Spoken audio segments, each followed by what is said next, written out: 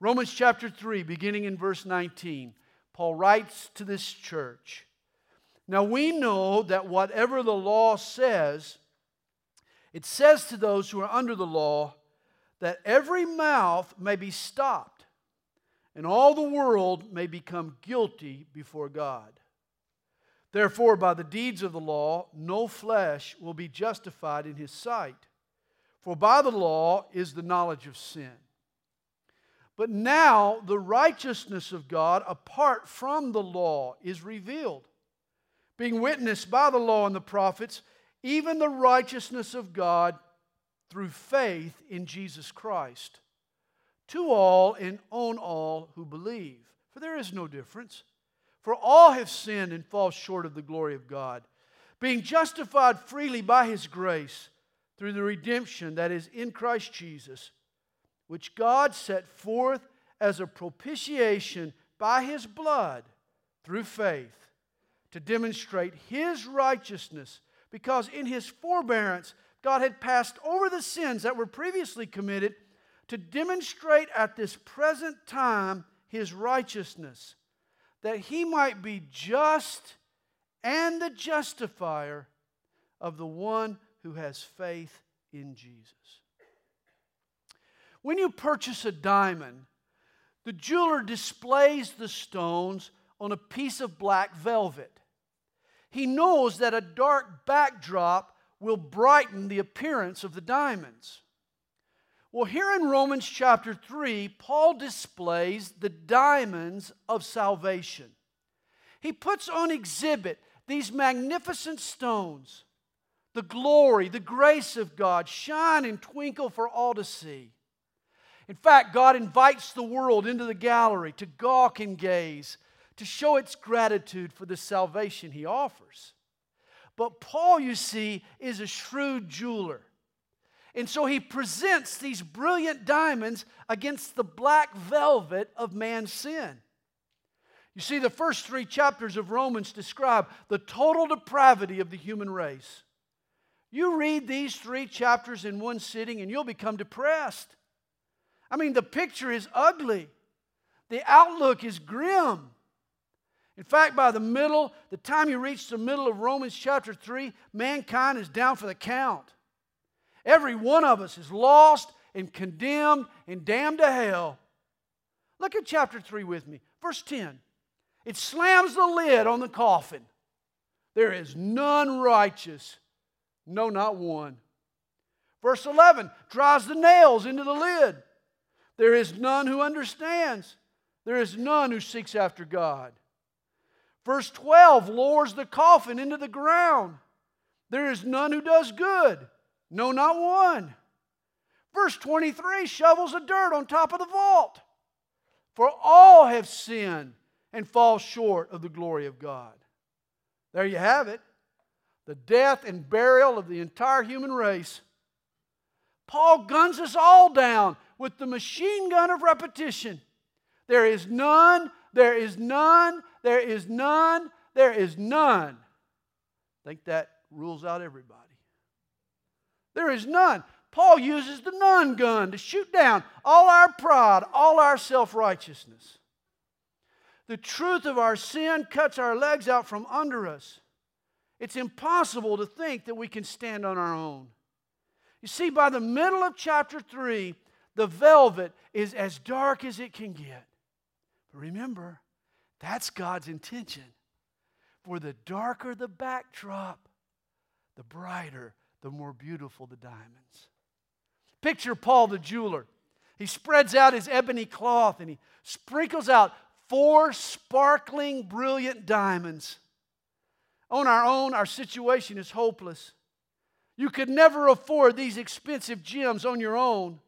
But God has devised a means of obtaining them that doesn't depend on us. He's worked it up by His wisdom. He's worked it out by His grace. It was accomplished and paid for by Jesus on the cross. This morning, I want us to marvel at the diamonds of salvation. In Romans chapter 3, Paul displays 4 beautiful stones: justification, redemption, propitiation, vindication. And the mere sound of those words should send goosebumps up and down your spine. They should make us all giddy. They should thrill us. These 4 words should be music to our ears. But what if we don't understand them at all? I mean, these are pretty big words. What's a justification? Or a redemption, or a propitiation, or a vindication? What in the world does that mean? Reminds me of the pastor's son. Having been raised in church, the young boy had always heard these theological terms, these words like justification and propitiation and so forth, but he'd never really taken the time to learn what they meant. Well, one day at school, the teacher asked her class, she said, "What's the definition of the word procrastination?" The pastor's son, he raised his hand and he answered. He says, "Well, I'm not sure, but I sure know my church believes in it." Well, today I want to discuss these 4 big words. And I'm telling you, once you grasp them, they'll be your best friends forever. You've heard it said, diamonds are a girl's best friends. Well, that's certainly true of Jesus' girl, his bride, the church. These diamonds of salvation will capture your heart forever. Well, notice the first diamond of salvation. It's justification. Verse 24 tells us we are being justified freely by His grace. Biblically speaking, to justify a person is to treat that person as if they've always been just and righteous and sinless. It's to be viewed by God just as if I'd never sinned. Justified. See, here's how God treats the person who puts their faith in Jesus. Once there was a rich Englishman, a gentleman who purchased a Rolls Royce. He had the car shipped to France, where he planned a journey across Europe. Yet a few days into the trip, the car broke down. Well, the man called the dealership back in England to see if they could provide him some assistance. Well, immediately, a crew of mechanics were flown across the English Channel. They worked nonstop until the repairs were complete. When the man arrived home in England, he expected a hefty bill for this extraordinary service that the Rolls-Royce mechanics had provided him. But a bill never came. Well, a few weeks later, he called and he inquired about the cost. He was so surprised when the clerk at the dealership replied, "What bill?" He told the lady, he said, "Well, why the bill for all those repairs that you made on my car in France?" She said, "What repairs?" He said, "Well, surely you remember the team of mechanics that you flew across the English Channel to France to work on my car. Please check your records." After a long pause, the lady replied, "Sir, I'm sorry, but we have no record of any Rolls Royce ever breaking down and needing repairs." Now that's how every car dealership ought to work. Understand, justification doesn't mean that God ignores our breakdowns. Oh, He's quick to fix us. He even sends us help. But He keeps no record of our malfunctions. He considers the sin as having never happened. God services us. He tunes us up. He fixes our flats. He repairs the damage caused by our sin, and then He never charges us a dime. Now, how's that for a pretty good warranty? You see, justification includes forgiveness, but it's more than forgiveness. You see, forgiveness is me paying off your credit card debt, but then you can run it up again, can't you? No, justification goes further. It's me paying off your credit card debt, then supplying you a line of credit so that you'll always have a positive balance. Jesus guarantees that His followers will never suffer from insufficient funds. Notice too, verse 24 here. It doesn't say that we've been justified, but we are being justified. It's in a continuous tense.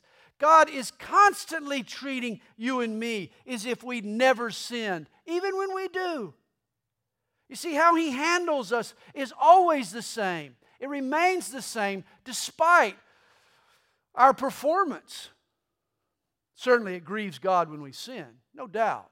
And He works in us to mature us so that that sin doesn't keep happening. But understand, God never alters how He's chosen to treat us. God never has once told one of His children, okay, sister, that's it. I've had enough of you. Hit the road till you come back and straighten out the mess you made. He never says that. God has never once said to a believer, oh, forget about any blessing until you measure up. That never happens. You see, justification is God's decision to favor us despite our sin. See, we all need to settle this issue once and for all in our minds and hearts. As long as we're trusting in Jesus, God is committed to treating us as justified. And realize the full impact of what this means. You never again should feel timid or fearful about approaching God. Even when you're not doing so well, He wants you to call on Him. He's ready. He's as ready to bless you when you're struggling as when you're soaring. Justification means that the terms of God's treatment never ever changes. He looks to you through eyes of grace, and you receive from Him with hands of faith. I read of a Bible college professor who was a godly man, a spiritual man. When he walked into the classroom, he just oozed with God's grace. Just kind of glowed with the glory of God. His students wanted to uncover the secret of his holy and heavenly life. And so one night, they hid in the bushes outside his window to listen to the man pray. And they anticipated a fervent, passionate, pleading prayer. They were shocked when the old fellow, he jumped into bed, pulled up the covers, and then he sighed, God, I thank you that we're on the same old terms. But that's what it means to be justified. That no matter what happens, no matter how well I perform in Christ, I am always on the same old terms with God. Aren't you glad? Now let's get back to the earlier picture. Diamond dealing Paul. He spreads out his ebony cloth and he sprinkles out on the countertop 4 priceless, pure, sparkling diamonds. It's amazing. He lays the pouch down. The girl by your side squeals with delight. She's just about to squeeze the blood out of your arm, anticipating that diamond. When all of a sudden you start looking at the price tags. Perspiration begins to appear on your forehead. That wad of money in your pocket starts to shrink.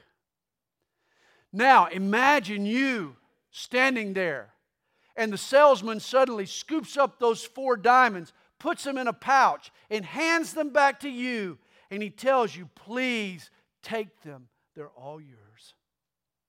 These diamonds are my gift to you. Just enjoy them and be thankful for them and tell others about them. What if that happened to you? You'd faint on the spot. You'd pass out. And yet that is exactly what God has done.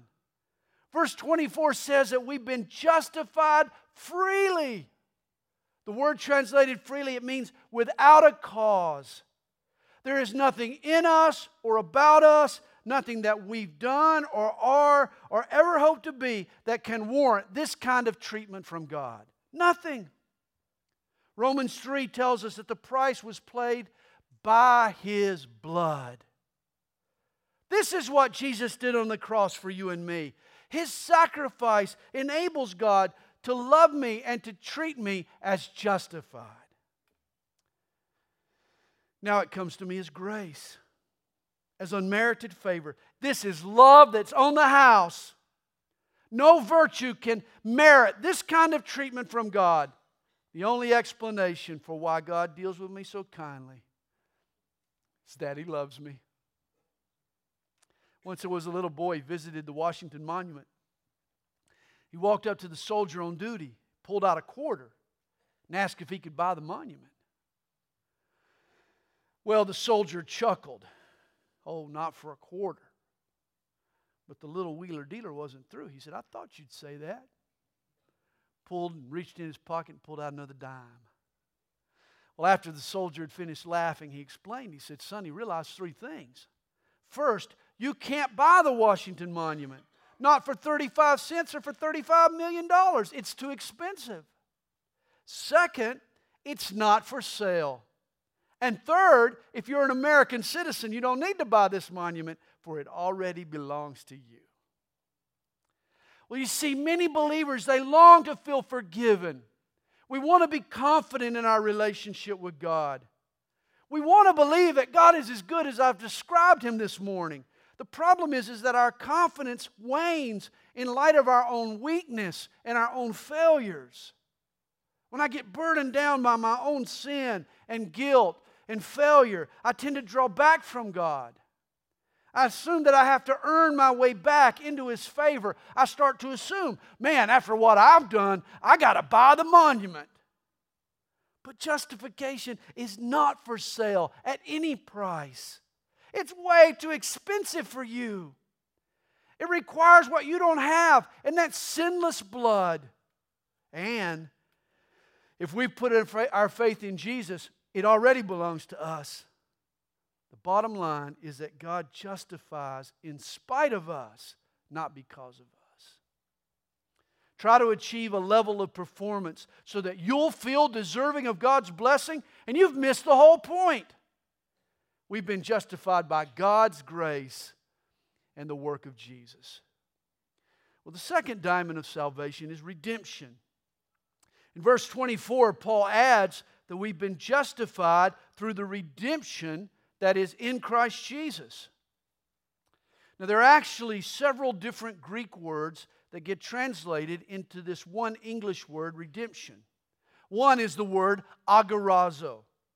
It's from the word agora, which referred to the city center or the marketplace in Greek cities, the place where the slaves were auctioned and sold. The word agorazo referred to the purchase of a slave. And if you're a Christian, you have been purchased by the blood of Jesus Christ. You are now His purchased possession. Did you know that Jesus holds a title on your life? Through the blood of His Son, God has purchased you out of sin's slavery. You're no longer your own. You now belong to Jesus. You are agorazo. Problem, though, that's not the word that's used here. There's another Greek word.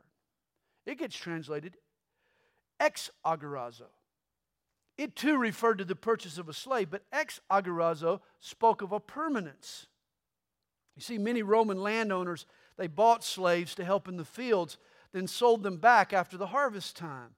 But a slave purchased ex-agorazo was never returned. He or she became his master's permanent possession. And this is also how Jesus sees us. His plan is not to just use you up and then return you or throw you away. He loves you. He wants you forever.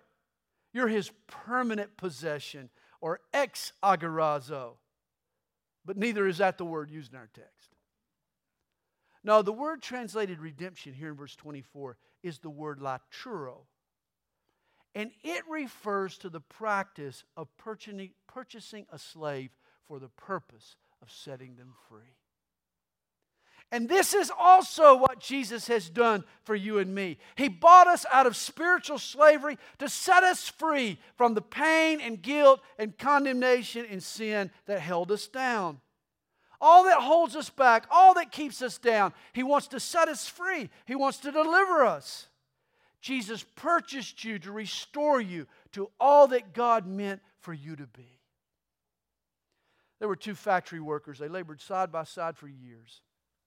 One was the classic underachiever, always late, chronically lazy, always on the verge of getting fired.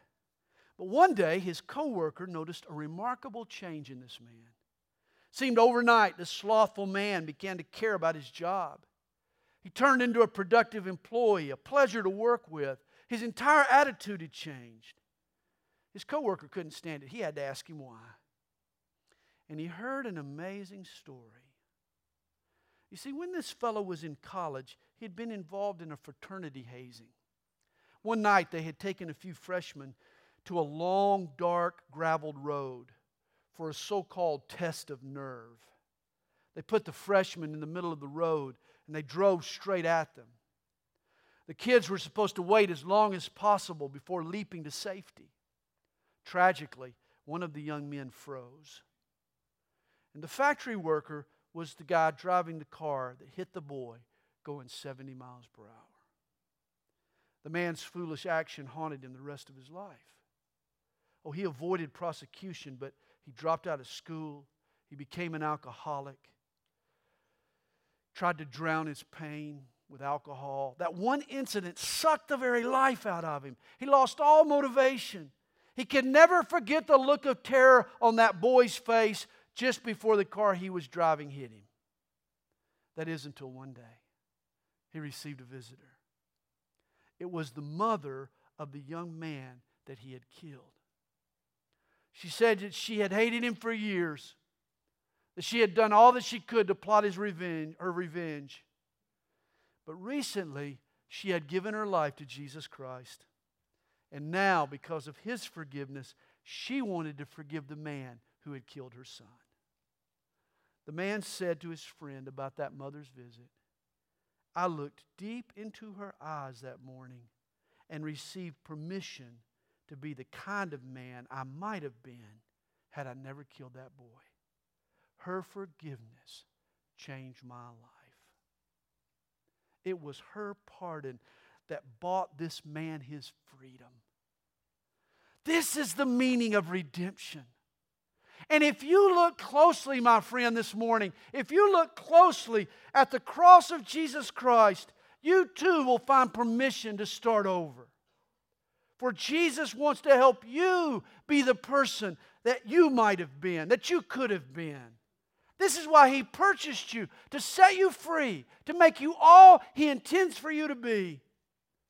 Whatever it is you've done, whatever it is that's haunted you for years, listen to the words of God this morning. You are forgiven. You have God's permission now to start over. I told you these diamonds of salvation were beautiful. These are dazzling stones. And the third diamond is equally spectacular. It's the jewel of propitiation. Verse 25 refers to Jesus, whom God set forth to be a propitiation by His blood through faith, to demonstrate His righteousness, because in His forbearance God has passed over the sins that were previously committed. Now notice, in times past, when judgment was due, God had restrained His hand. There were countless occasions when God would have been just and fair in exterminating the whole human race, but He passed on the opportunity. Acts 17 verse 30 tells us that in times past, God winked at sin. In other words, He closed His eyes to all the evil that was occurring. And it wasn't that sin didn't bother Him. No, sin bothered God greatly. Now, I don't know about you, but I'm at the point these days where it's hard for me to even watch the nightly news. I mean, I get riled up. Kathy says, "Do we have to watch the news tonight?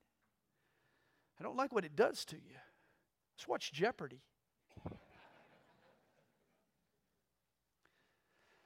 Here's the sample from one day, just one day this past week. A U.S. Navy officer and 4 Marines were gunned down in what looks like was an act of homegrown terrorism. A man was convicted of dousing his ex-girlfriend with drain cleaner and severely disfiguring her. A 2-year-old died after being left in a hot car while the parents went into the house and took a nap. I'm getting upset right now. A TV special ran an expose on the increasing child sex trafficking going on in America. And then et cetera, et cetera, et cetera. It just goes on. The depressing news goes on and on. It's tough to stomach this stuff day in and day out. It makes you mad. Oh, but if it angers me, how do you think it makes God feel? I'm only exposed to mankind's evil for 22 minutes on the nightly news, while God sees every grimy act done in every slimy place on this planet. Trust me, God gets extremely angry. It arouses His wrath. I read of the awful ordeal of a man in Tyler, Texas. His name was Robert Hardy. Hardy woke up one night and he went to check on his 3-month-old son. When he walked into the boy's room, he found the bassinet had been tipped over. He quickly returned to the bedroom to see if his wife had come and taken the baby. She hadn't. They both ran downstairs in search of their child. Well, when Hardy went into his study, he noticed that the glass top on the tank where he kept his pet python had been pushed off. Here's what had happened. This 12-foot snake had escaped its tank, had slithered upstairs, had tipped over the bassinet, and had eaten his baby. Hardy was so enraged. He went nuts. He was so furious. He ran outside, he found his axe, and in a rage, he chopped up his snake into 1,000 pieces. And who would blame him? The snake got what it deserved. And in the same way, God is so infuriated when He looks down on the snake-like actions of human beings. Predators slithering along, consuming innocent people, even children. God is outraged at the rapists and the child molesters and the terrorists. Imagine what God has to endure. Every day He hears thousands of arrogant professors deny His existence. He observes politicians making laws that fly in the face of His own.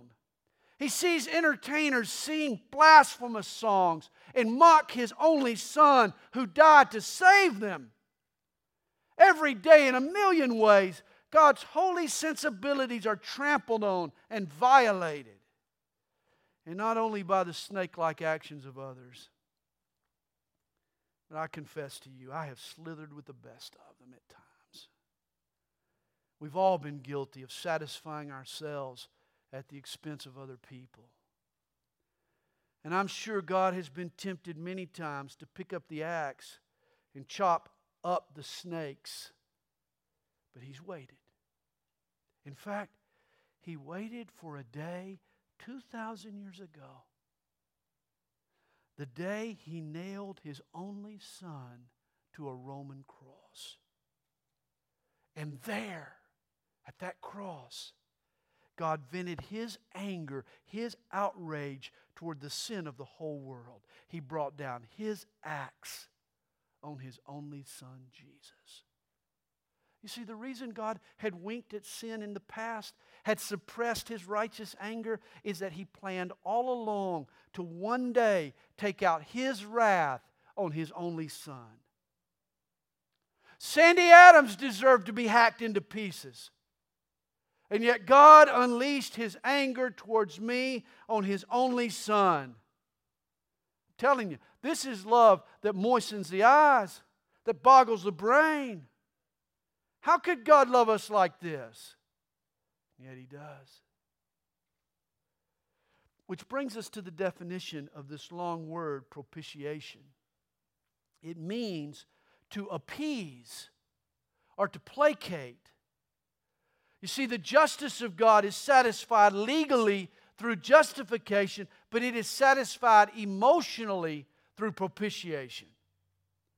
There were two similar offerings in the Old Testament. The sin offering covered a person's sin, whereas the burnt offering presented a sweet aroma to God. You see, the sin offering justified man, while the burnt offering satisfied God. And today the cross of Jesus does both. It justifies us, and it also satisfies God's justice. God both vented His anger and outrage towards sin, and He proved His justice at the cross of Jesus Christ. See, when we trace this Greek word propitiation to its Hebrew origin, we discover it's the same word translated in the Old Testament as mercy seat. You remember in the Jerusalem temple, God's glory rested over an oblong-shaped box called the Ark of the Covenant. This was the box that Indiana Jones stole from the Nazis. You remember that? Well, in the ark, there were stone tablets on which God had written His law and had given it to Moses. And God intended to meet with man over the ark. In the Old Testament, He based the basis of man's relationship with God was his obedience to the law that was written on those stone tablets. But this didn't bode well for sinners like us. We fail, we fall short. And since we're unable to meet up to that sacred standard, then how could we meet with God? We couldn't.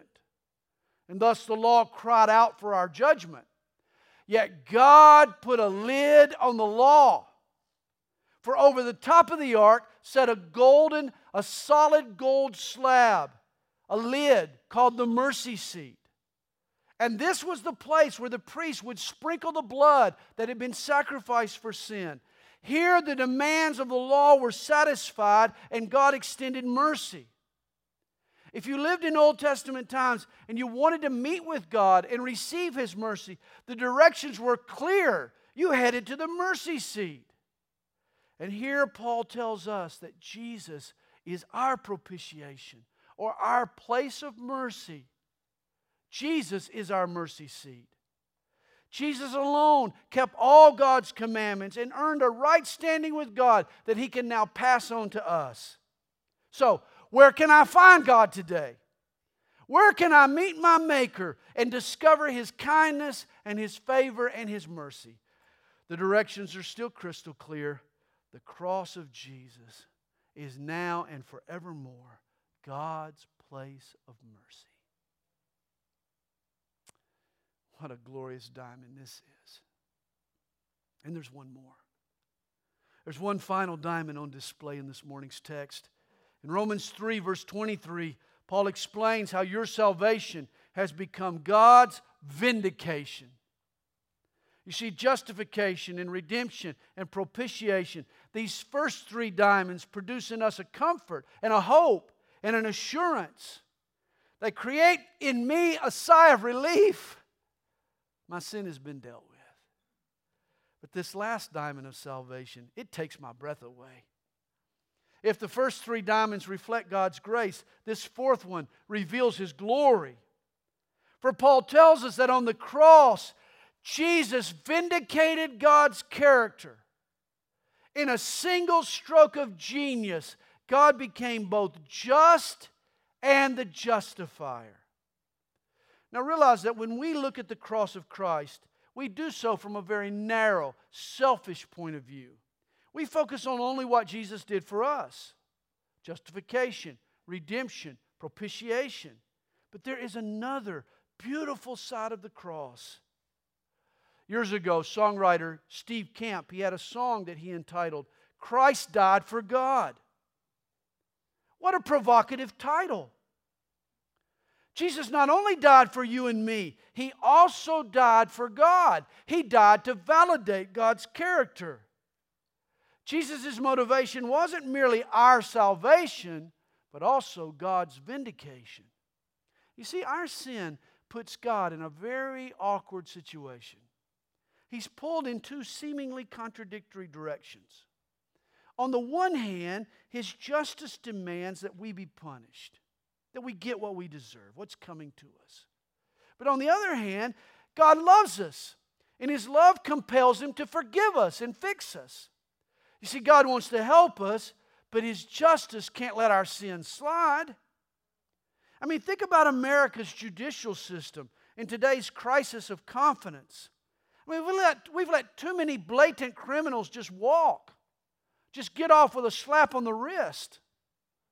No wonder we question if our courts are still capable of meting out true justice. You see, God won't allow this kind of erosion of confidence to occur in His court. That's why, as much as He loves us, He can't just allow us to get off scot-free. And that's why Christ died for God. For on the cross, Jesus made a way for God to save us and save faiths at the very same time.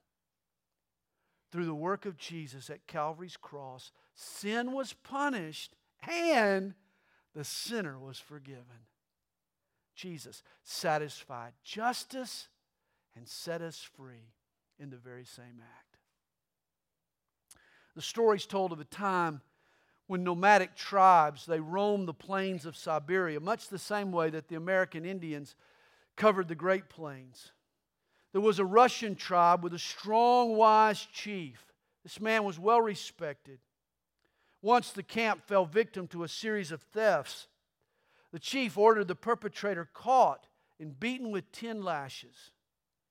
Apparently the threat did nothing to curtail the thefts. And so the chief, he upped the ante to 20 lashes, then 40 lashes. Of course, everyone knew that 40 lashes was a death sentence. There was only one tribe member sturdy enough, strong enough to survive such a beating. That would be the chief himself. What a shock it was when the thief turned out to be the chief's own mother. His own mother was the thief.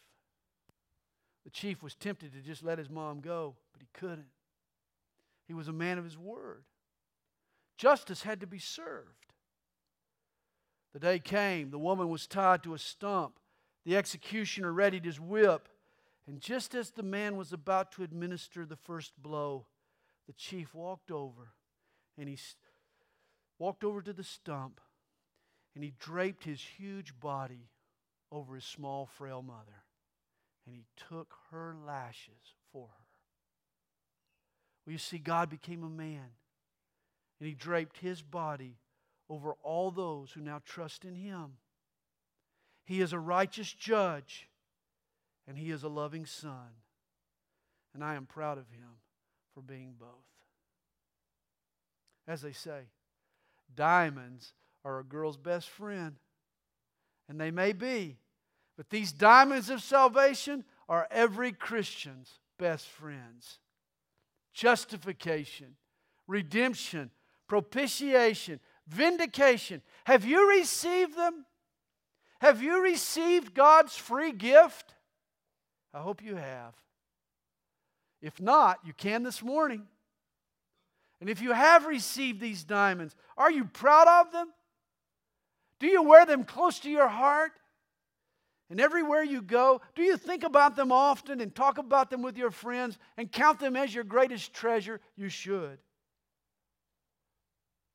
Well, today, you have a friend in the diamond business. And His name is Jesus Christ. Father, we thank You. Praise the Lord.